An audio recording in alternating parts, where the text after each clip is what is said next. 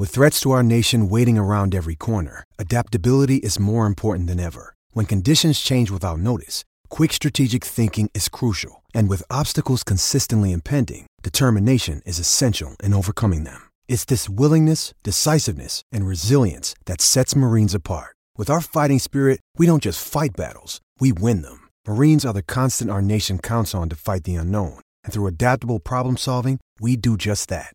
Learn more at marines.com. This episode is brought to you by Shopify. Whether you're selling a little or a lot, Shopify helps you do your thing, however you cha-ching. From the launch your online shop stage, all the way to the we just hit 1 million orders stage. No matter what stage you're in, Shopify's there to help you grow. Sign up for a $1 per month trial period at shopify.com/special offer, all lowercase. That's shopify.com/special offer. Judy was boring. Hello. Then Judy discovered ChumbaCasino.com. It's my little escape. Now Judy's the life of the party. Oh, baby, mama's bringing home the bacon. Whoa, take it easy, Judy. The Chumba life is for everybody. So go to ChumbaCasino.com and play over 100 casino-style games. Join today and play for free for your chance to redeem some serious prizes. ChumbaCasino.com. No purchase necessary. Void where prohibited by law. 18+ terms and conditions apply. See website for details. With the Lucky Land Slots, you can get lucky just about anywhere. This is your captain speaking. We've got clear runway and the weather's fine, but we're just going to circle up here a while and get lucky. No, nothing like that. It's just these cash prizes add up quick. So I suggest you sit back, keep your tray table upright, and start getting lucky. Play for free at LuckyLandSlots.com. Are you feeling lucky? No purchase necessary. Void where prohibited by law. 18+ terms and conditions apply. See website for details. Well, give me just a moment. I'm going to go tuck Dylan in upstairs, and then I'll get us started here. So just tell Liz to tell him, be like, go to bed, damn it. But in Spanish. I'm gonna grab something to drink. Okay, I'll just be here. Yep, you're by yourself. Should have had Kyle. Well, ladies and gentlemen, it's just you and me, because we're still recording. It's just like high school all over again. I have no idea if I'm actually going to keep this, because, you know, I'm the editor. I can do whatever the fuck I want.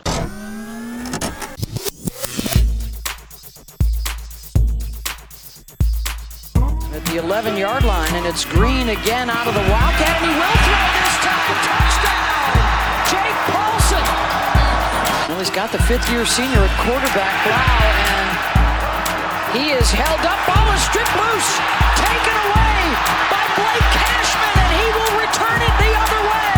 Minnesota scoop and score off the strip. P.J. Fleck and the Minnesota Golden Gophers.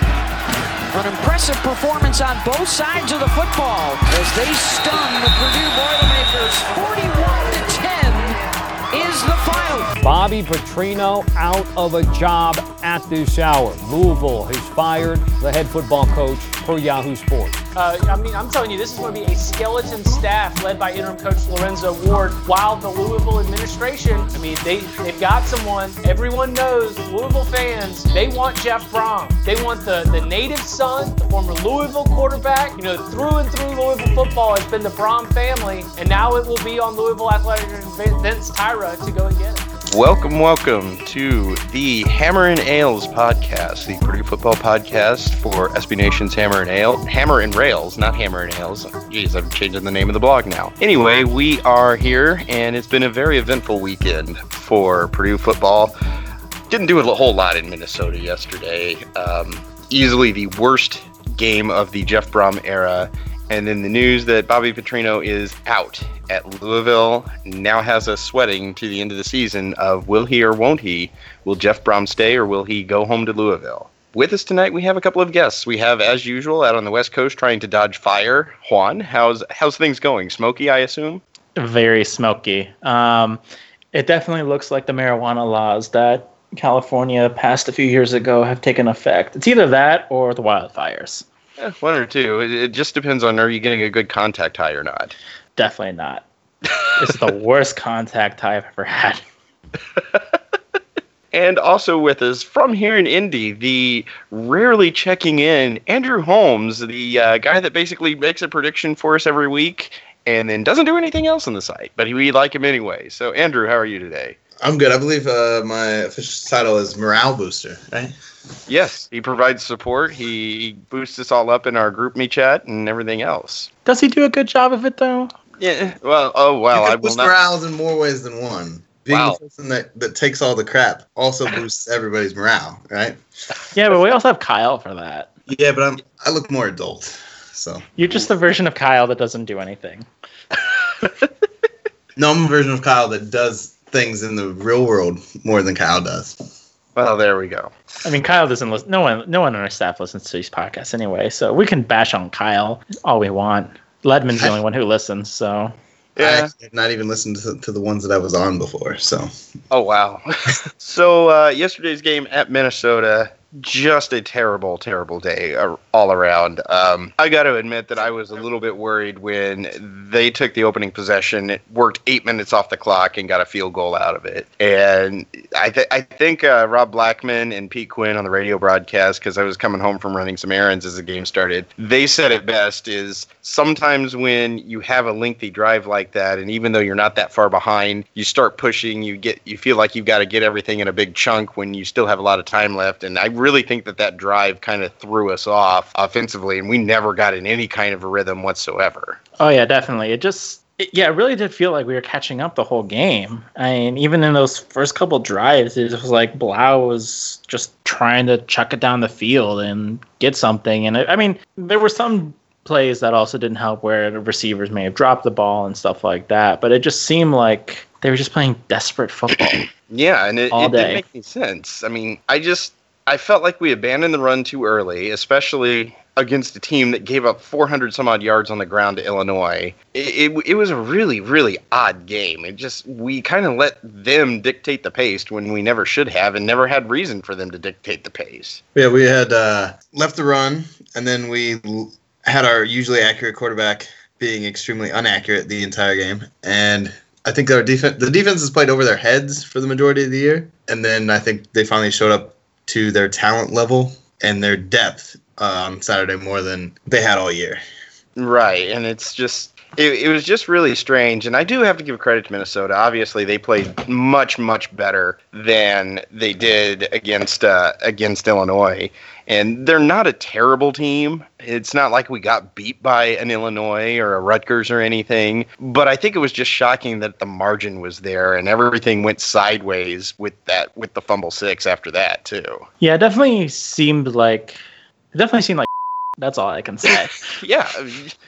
There was just bad play calling to begin with. And then any decent play calling just felt like it was bad execution. There were times where it seemed like Blau was about to do something, second-guessed himself, hesitated, and then got hit, like, trying to recover the play at the same time. And then players were running routes and, setting and planting themselves 2 yards from the first down marker a few times. It's like, you got to know where you're at. It's just overall bad football.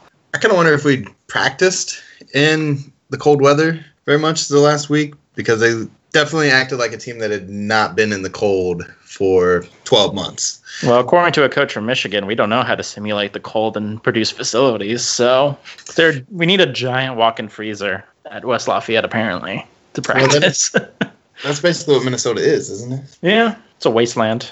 But yeah, did we lose Travis? I think we did. Yeah. Is he dead? Maybe somebody stole the copper out of the wires. That is entirely possible. Well, much like Purdue football, Travis has disappeared. I'm confident in the comeback, though. I was just like Saturday, I was confident in the comeback all the way until about the fourth quarter, midway through the fourth quarter. When we gave up that scoop and score, I was just like, well, that's the dagger right there, because it was just like any sense of momentum was just lost. Well, I felt like if we'd been able to put a drive together after that, could have come back. I feel like this team doesn't get down very much, and that they always believe they can come back. And I think Blau especially always believes that he can come back. When he starts to drop, I think is when everybody starts to drop. They're kind of like, sometimes they can be like the Saints over the not last year, but 2 or 3 years before that, where I felt like they always could come back because the offense was so good, but you really had to kill them before they would quit. Right. I mean, we've seen two sort of comebacks already with Northwestern and Missouri. They just couldn't complete them. I mean, Northwestern, they were already down 14-0. They were down 21-10 against Missouri at one point as well. And we're sputtering in the third quarter before making that fourth quarter push. So, I mean, they could do it. And maybe it was just also the weather too. Just nothing was working at all. I think that fumble was a big killer because I think 10 points before that, 10 points is nothing for this offense. Oh, yeah. Especially against Minnesota's defense. But just like before the Vikings, not the Vikings, but with some of the other NFC and AFC North teams, though, when you go in and you play them outdoors in the cold, all bets are off. I think part of it, too, is that we might have just overlooked Minnesota as well. Thinking, all right, coming off another ranked win at home, going on the road against a team that is reeling. In this case, they just fired one of their coaches. They could have easily just overlooked them as well, because I felt like we overlooked Michigan State going into that game as well, thinking their pass defense is trash, but completely forgetting about their run defense as well.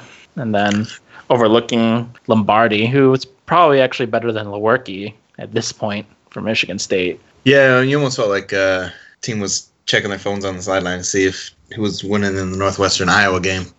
Yeah. And I think the fact that they did fire the defensive coordinator, I think you always get that next game, that full-on heart from whatever unit loses a coach or from a team that loses a coach. I think you see at least one game or at least one half of everything they've got to show that it wasn't their fault. Drew pointed out in last week's podcast as well that Minnesota is the kind of team that you need to put away early. In all their losses, they've pretty much just gotten blown out from the start. I think that's a reflection, honestly, a little bit of the PJ Fleck type thing, because I think you can pump a team up, and then when adversity hits, where do you go? Right. Hey, I'm back. At least someone associated with Purdue made a comeback this weekend.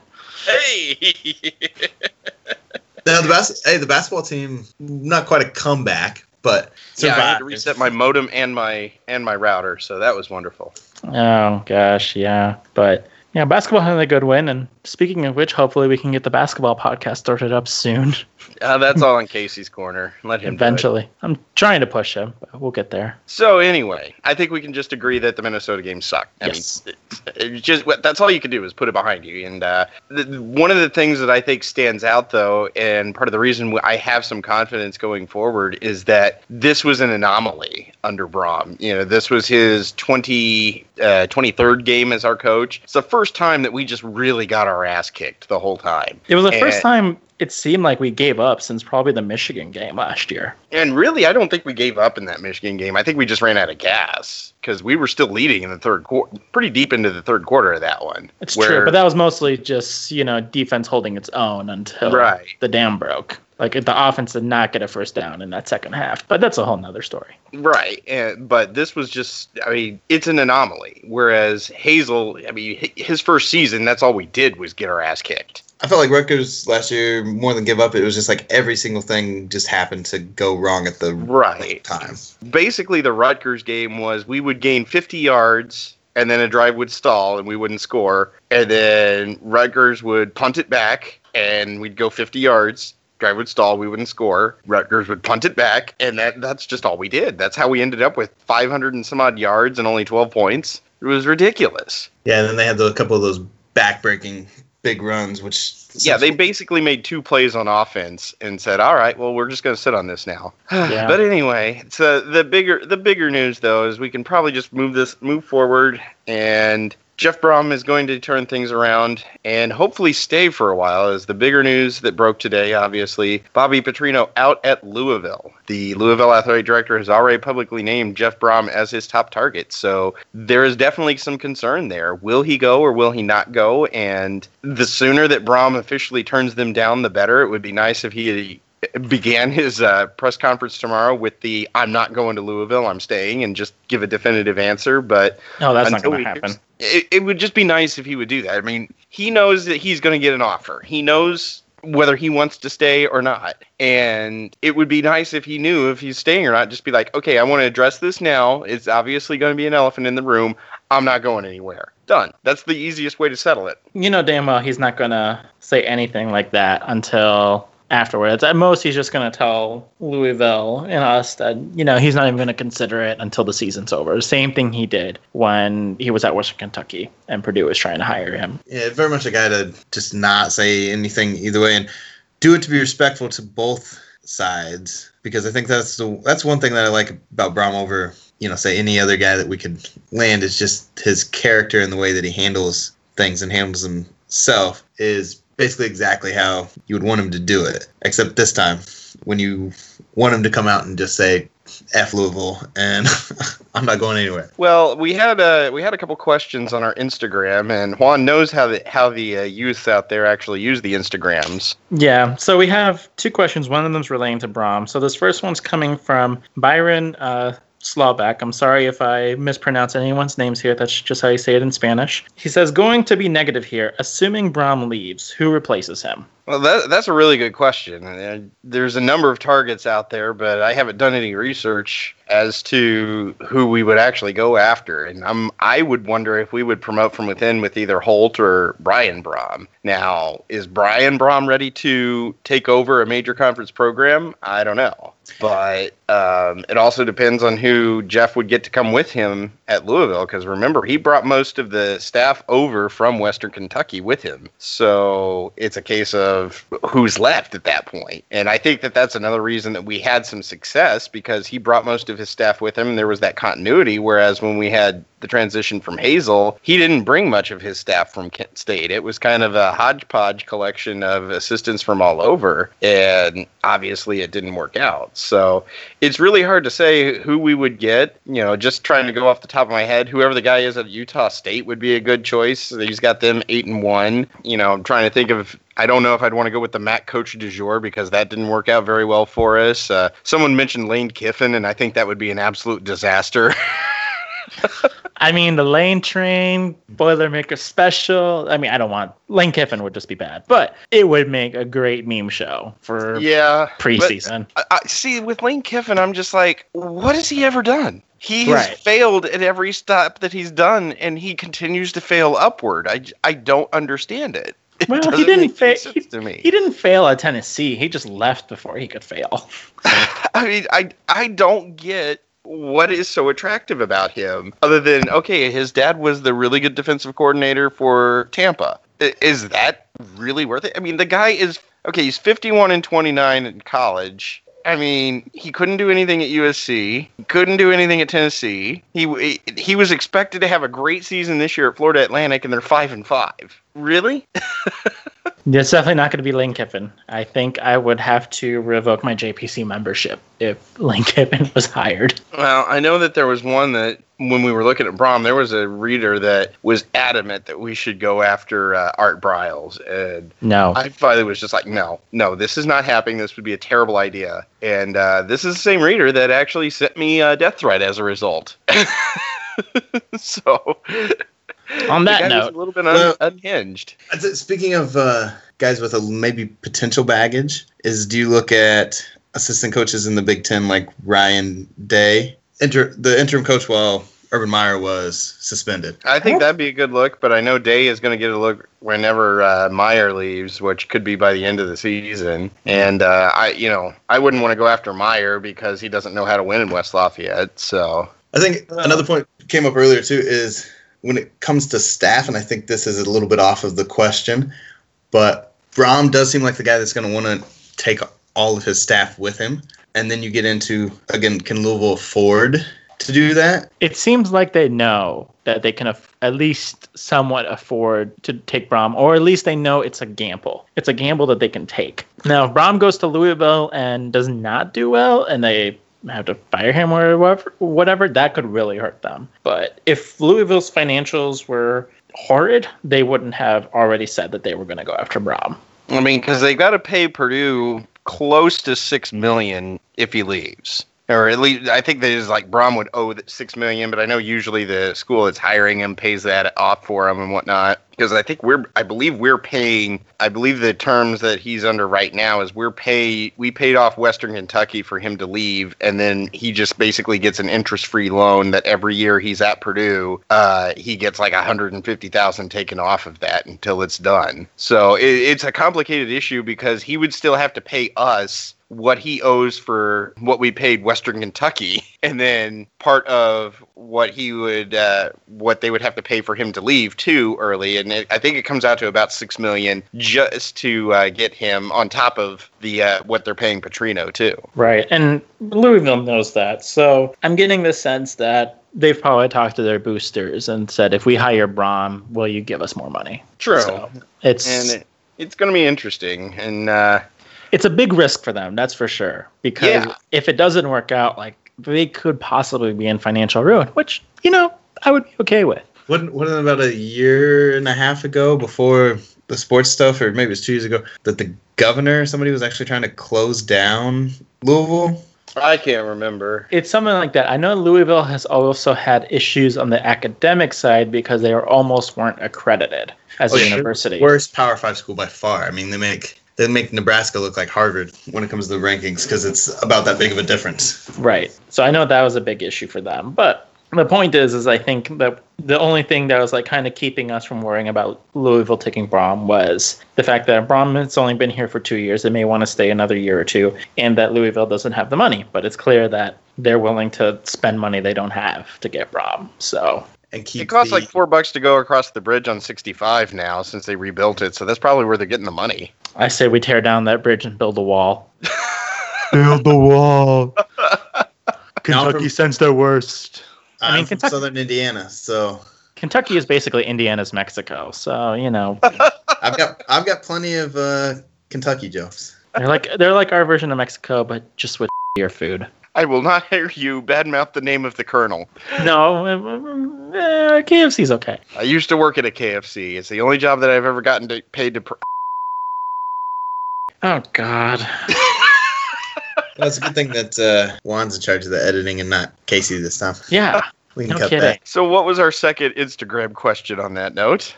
So the second one was actually dealing probably more with recruiting. And it's saying, so it's from Josh Wintrow. Again, sorry if I mispronounced last names there. What's the biggest unfilled need for 2019? I'm looking at the class right now, and it's actually pretty full. I mean, we've gotten, looks like 4 offensive linemen, which is always critical, and you can never have too many linemen, and I'm glad that he's addressed that. Defensive line is stacked. I would say that defensive line has 2 players that could probably start for us right now with Karlaftis and Faucheux. And I just love saying Faucheux. Got a couple of linebackers here, 4-star safety, and we got 4 defensive backs. I mean, we even have a non-scholarship long snapper and a kicker from Alabama. So it's pretty set. 2 tight ends, 2 running backs. I mean, I would kind of like to see maybe another running back just because we're losing both Knox and Markell this year. And we would basically be left with Fuller, and then we have Horvath, and I'm forgetting the guy that came in this recruiting class. I'd have to look back, but we have 2 running backs committed for next year. Who is the running back that we got this year? Did Worship graduate? Worship. I keep forgetting about Worship. No, Worship would be still here. He is just he's missing the year. He'll be back as a senior next year, and I think potentially he could get a 6th year because he's already used his redshirt year, so this year is kind of a wash for him with the ACL. You call yourself a Christian, you're forgetting about Worship. Evan Anderson is redshirting this year as a freshman, and then next year we have at running back we have DeJuan Hewitt and King Doru. Those are great names. I love those names. I think I would anticipate next year running back we're looking at Worship, Fuller, and Doru probably as the 3 guys that would compete for the most time.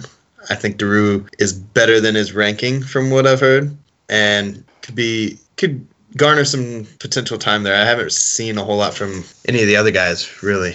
I think Horvath could do pretty well too. He's done all right this year, and I like that he's getting a lot of run right now as a walk-on, and he's not been bad, honestly. Well, I think he'd stay in that same kind of role though, as the fullback, H-back, run some stuff for him. But I don't think he's going to be getting any of the kind of the regular carries. I wouldn't expect. Not with the talent I think of the other three that I listed. It is fun to have a giant number 40 in the backfield though, getting the ball again. That just takes me back so well. You don't win games by pandering to the old people though, Travis. It's not how that works.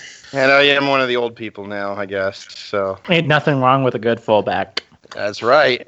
But yeah, in terms of what we're missing, I would probably say maybe another defensive tackle, because we've got 3 ends and 1 tackle too. That would just having another tackle would be nice. But it's a pretty stacked recruiting class, and we've got guys that are coming in that are going to be instant impact players, like a Karlaftis, like Fashio, Wright, Marvin Grant is probably going to be, he'll slide right in and start at safety. It's going to be just a really impactful class, and I think that's another reason that I think it's critical to keep Brohm, because we've got to get this class signed. It's the best class that we've had in a very, very long time. And it's one of those classes that can raise the entire program up to a next level.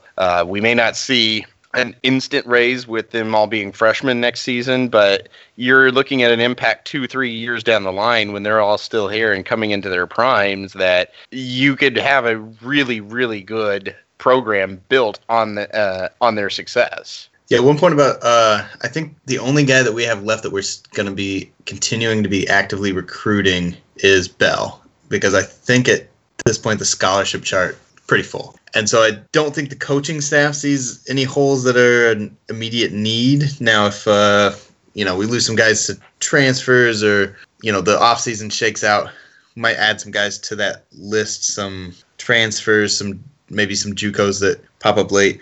But I think defensive line, I think Karlaftis, you can slide him inside if need be. I think next year's class is going to be another big class for defensive line, because we need that depth. I think that's been our biggest weakness, is that we just can't play Lorenzo Neal every single snap, or he's going to die.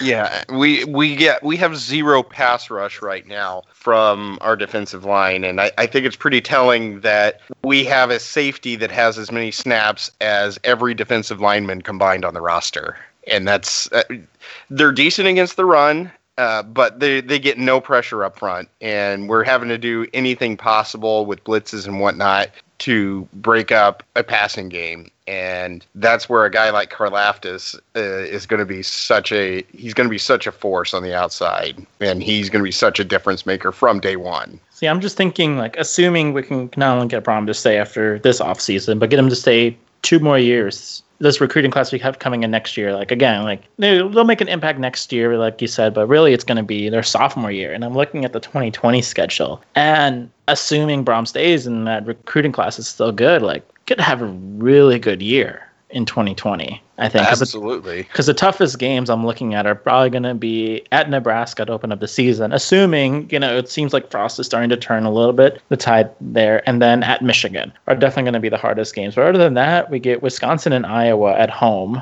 I will say Boston College could be tricky. It's true, but it definitely could be a really great season that year. To Frost's credit, I think Nebraska's out-recruiting us this year already, and it's just his first full recruiting class. Yeah, and we're seeing, granted, they've beaten the Minnesota, unlike us, and Illinois. So Frost just needs that really bad start. He took UCF from an 0-12 team to 13-0. So he just needed that 0-6 start to get started. Yeah, they have less commits, but they're higher rated. They have 6 4-stars according to 24/7 already signed, and none of them.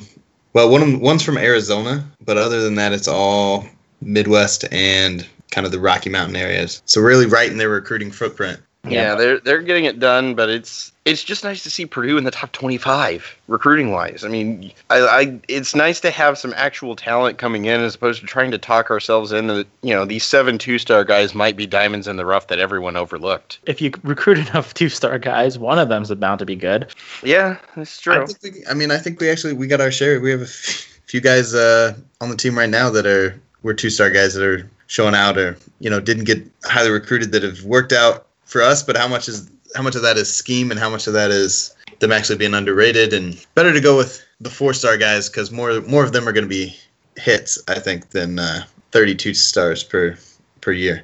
This is true. Yeah, unless you're Danny Hope and then all 4-star recruits flame out.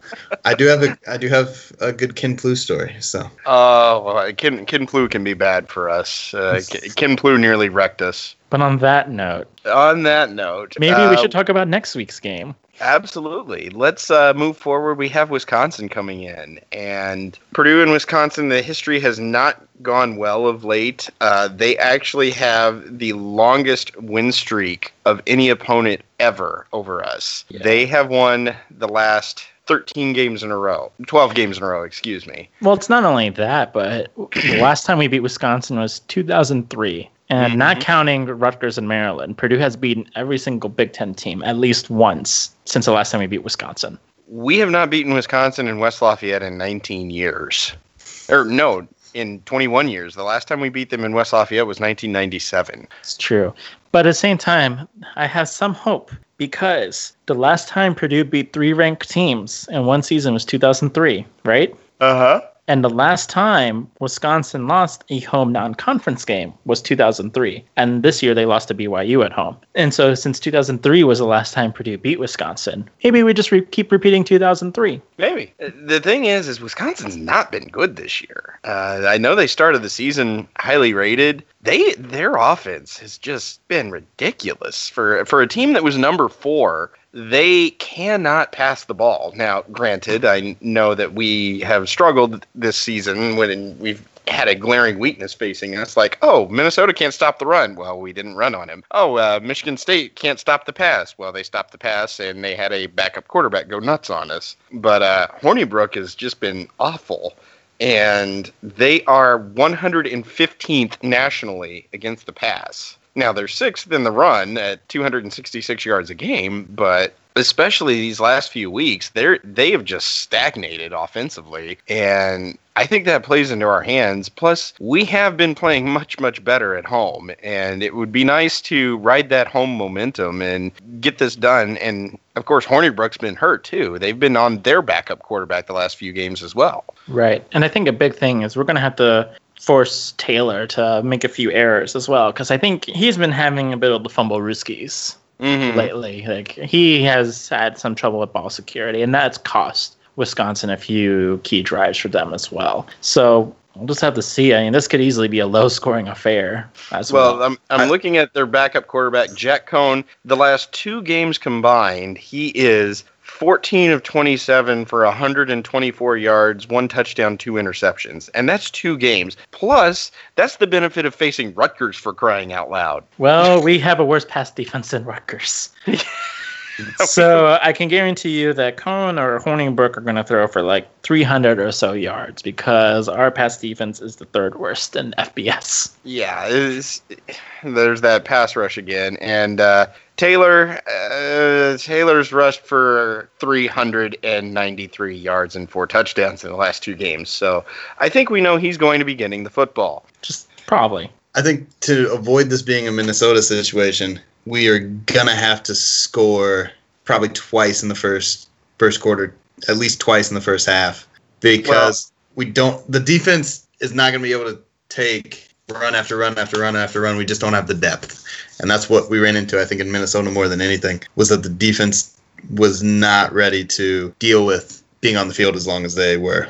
And I think I've just got this running theory with Blau. He has got to get a scoring drive within the first 2 drives of the game, or he just does not get anything going. He needs to get in that momentum early and often, because at Michigan State and then at Minnesota, he didn't get any kind of rhythm going early, and that cost him the rest of the game. But then you look at Illinois, you look at Ohio State, you look at Boston College. What happened? He was able to get that early drive going, and that kind of set the tone for everything. Yeah, and I think part of it too is just he's got to get the ball out faster. Because in both Michigan State and Minnesota, like, they put pressure on him and made him feel uncomfortable. And again, he was hesitant, double thinking things, and he ended up having to either throw the ball away or get sacked. And Wisconsin, even though they're not as good, like, their defensive line is probably better than Michigan State's and Minnesota's, and they're going to give our weakened offensive line some trouble. Well, I think Minnesota had better pass rush when it came to the defensive line than you really would have thought. I think they had a player who was one of the better pass rushers in the league so far this year. Can't remember his name. Oh yeah, Willikis. They had the top. Willikis was for Michigan State, but I know what you're talking about. It was the linebacker that leads the Big Ten in sacks. I think it was Coughlin. Was his name something like that? Yeah. We really do our research here before these. Well, I am encouraged that Wisconsin's run defense is 67th in the nation at 161 yards a game. So it's not the usual stout run defense that we've normally faced. But again, it's better than what we just saw in Minnesota. And look what Minnesota did. So I think it's critical that we can't go away from the run like we did against Minnesota. We got to find room there, and we've got to get it going. I think it'll be a big help having this week of practice. The weather is going to be the same all week as it is going to be on game day. Again, I think you can't simulate freezing conditions when it's not freezing outside. But it was cold for Minnesota too. Right. I mean, it's not like it was only warm on their sideline or anything. That's why I don't buy this whole weather excuse. It was cold for them too. They can deal with it, and so can we. It was something they were able to practice in that weather. I think it was about 50s in Indiana all week. Minnesota had a few lower temperatures. I'm not saying it's the only reason, but it looked like our guys were not prepared for cold weather. Oh yeah, our guys looked super cold on Saturday too. They just, like you said, they weren't prepared, or they didn't know how to play in it.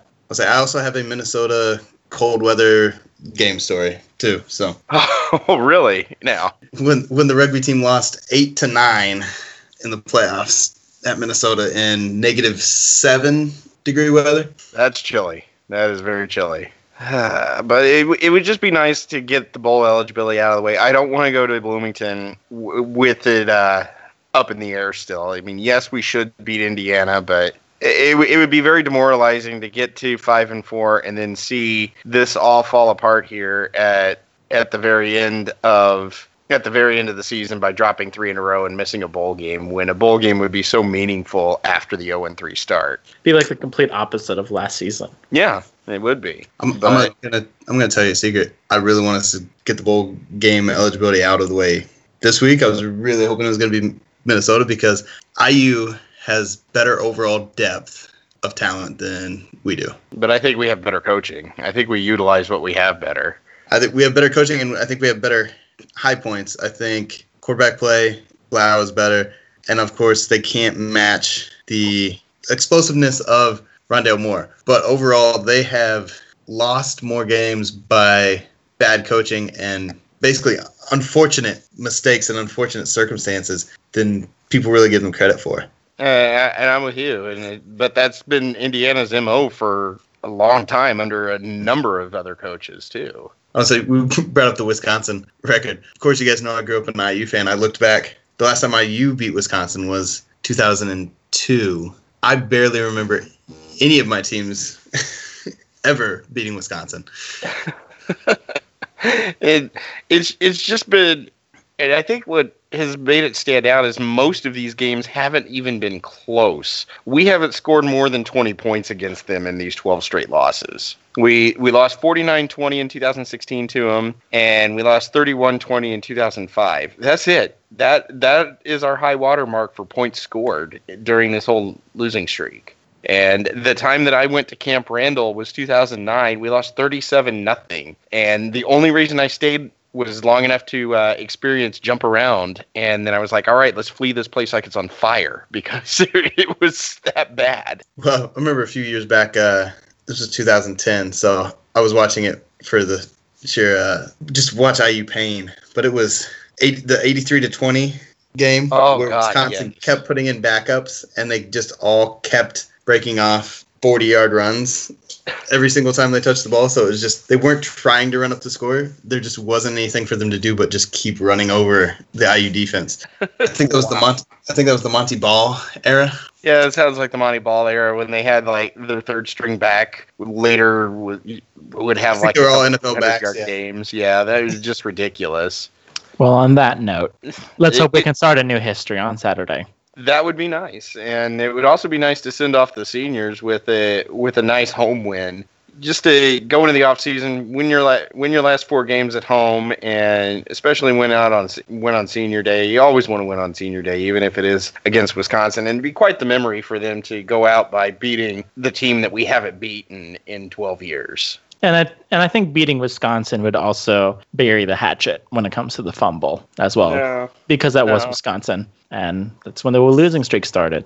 Yeah, that's true, because that was the first game in the losing streak. Ah, boy, we're just having fun, aren't we? Yeah, so let's just sign off. Right here. Basketball has always done very well against Wisconsin, though.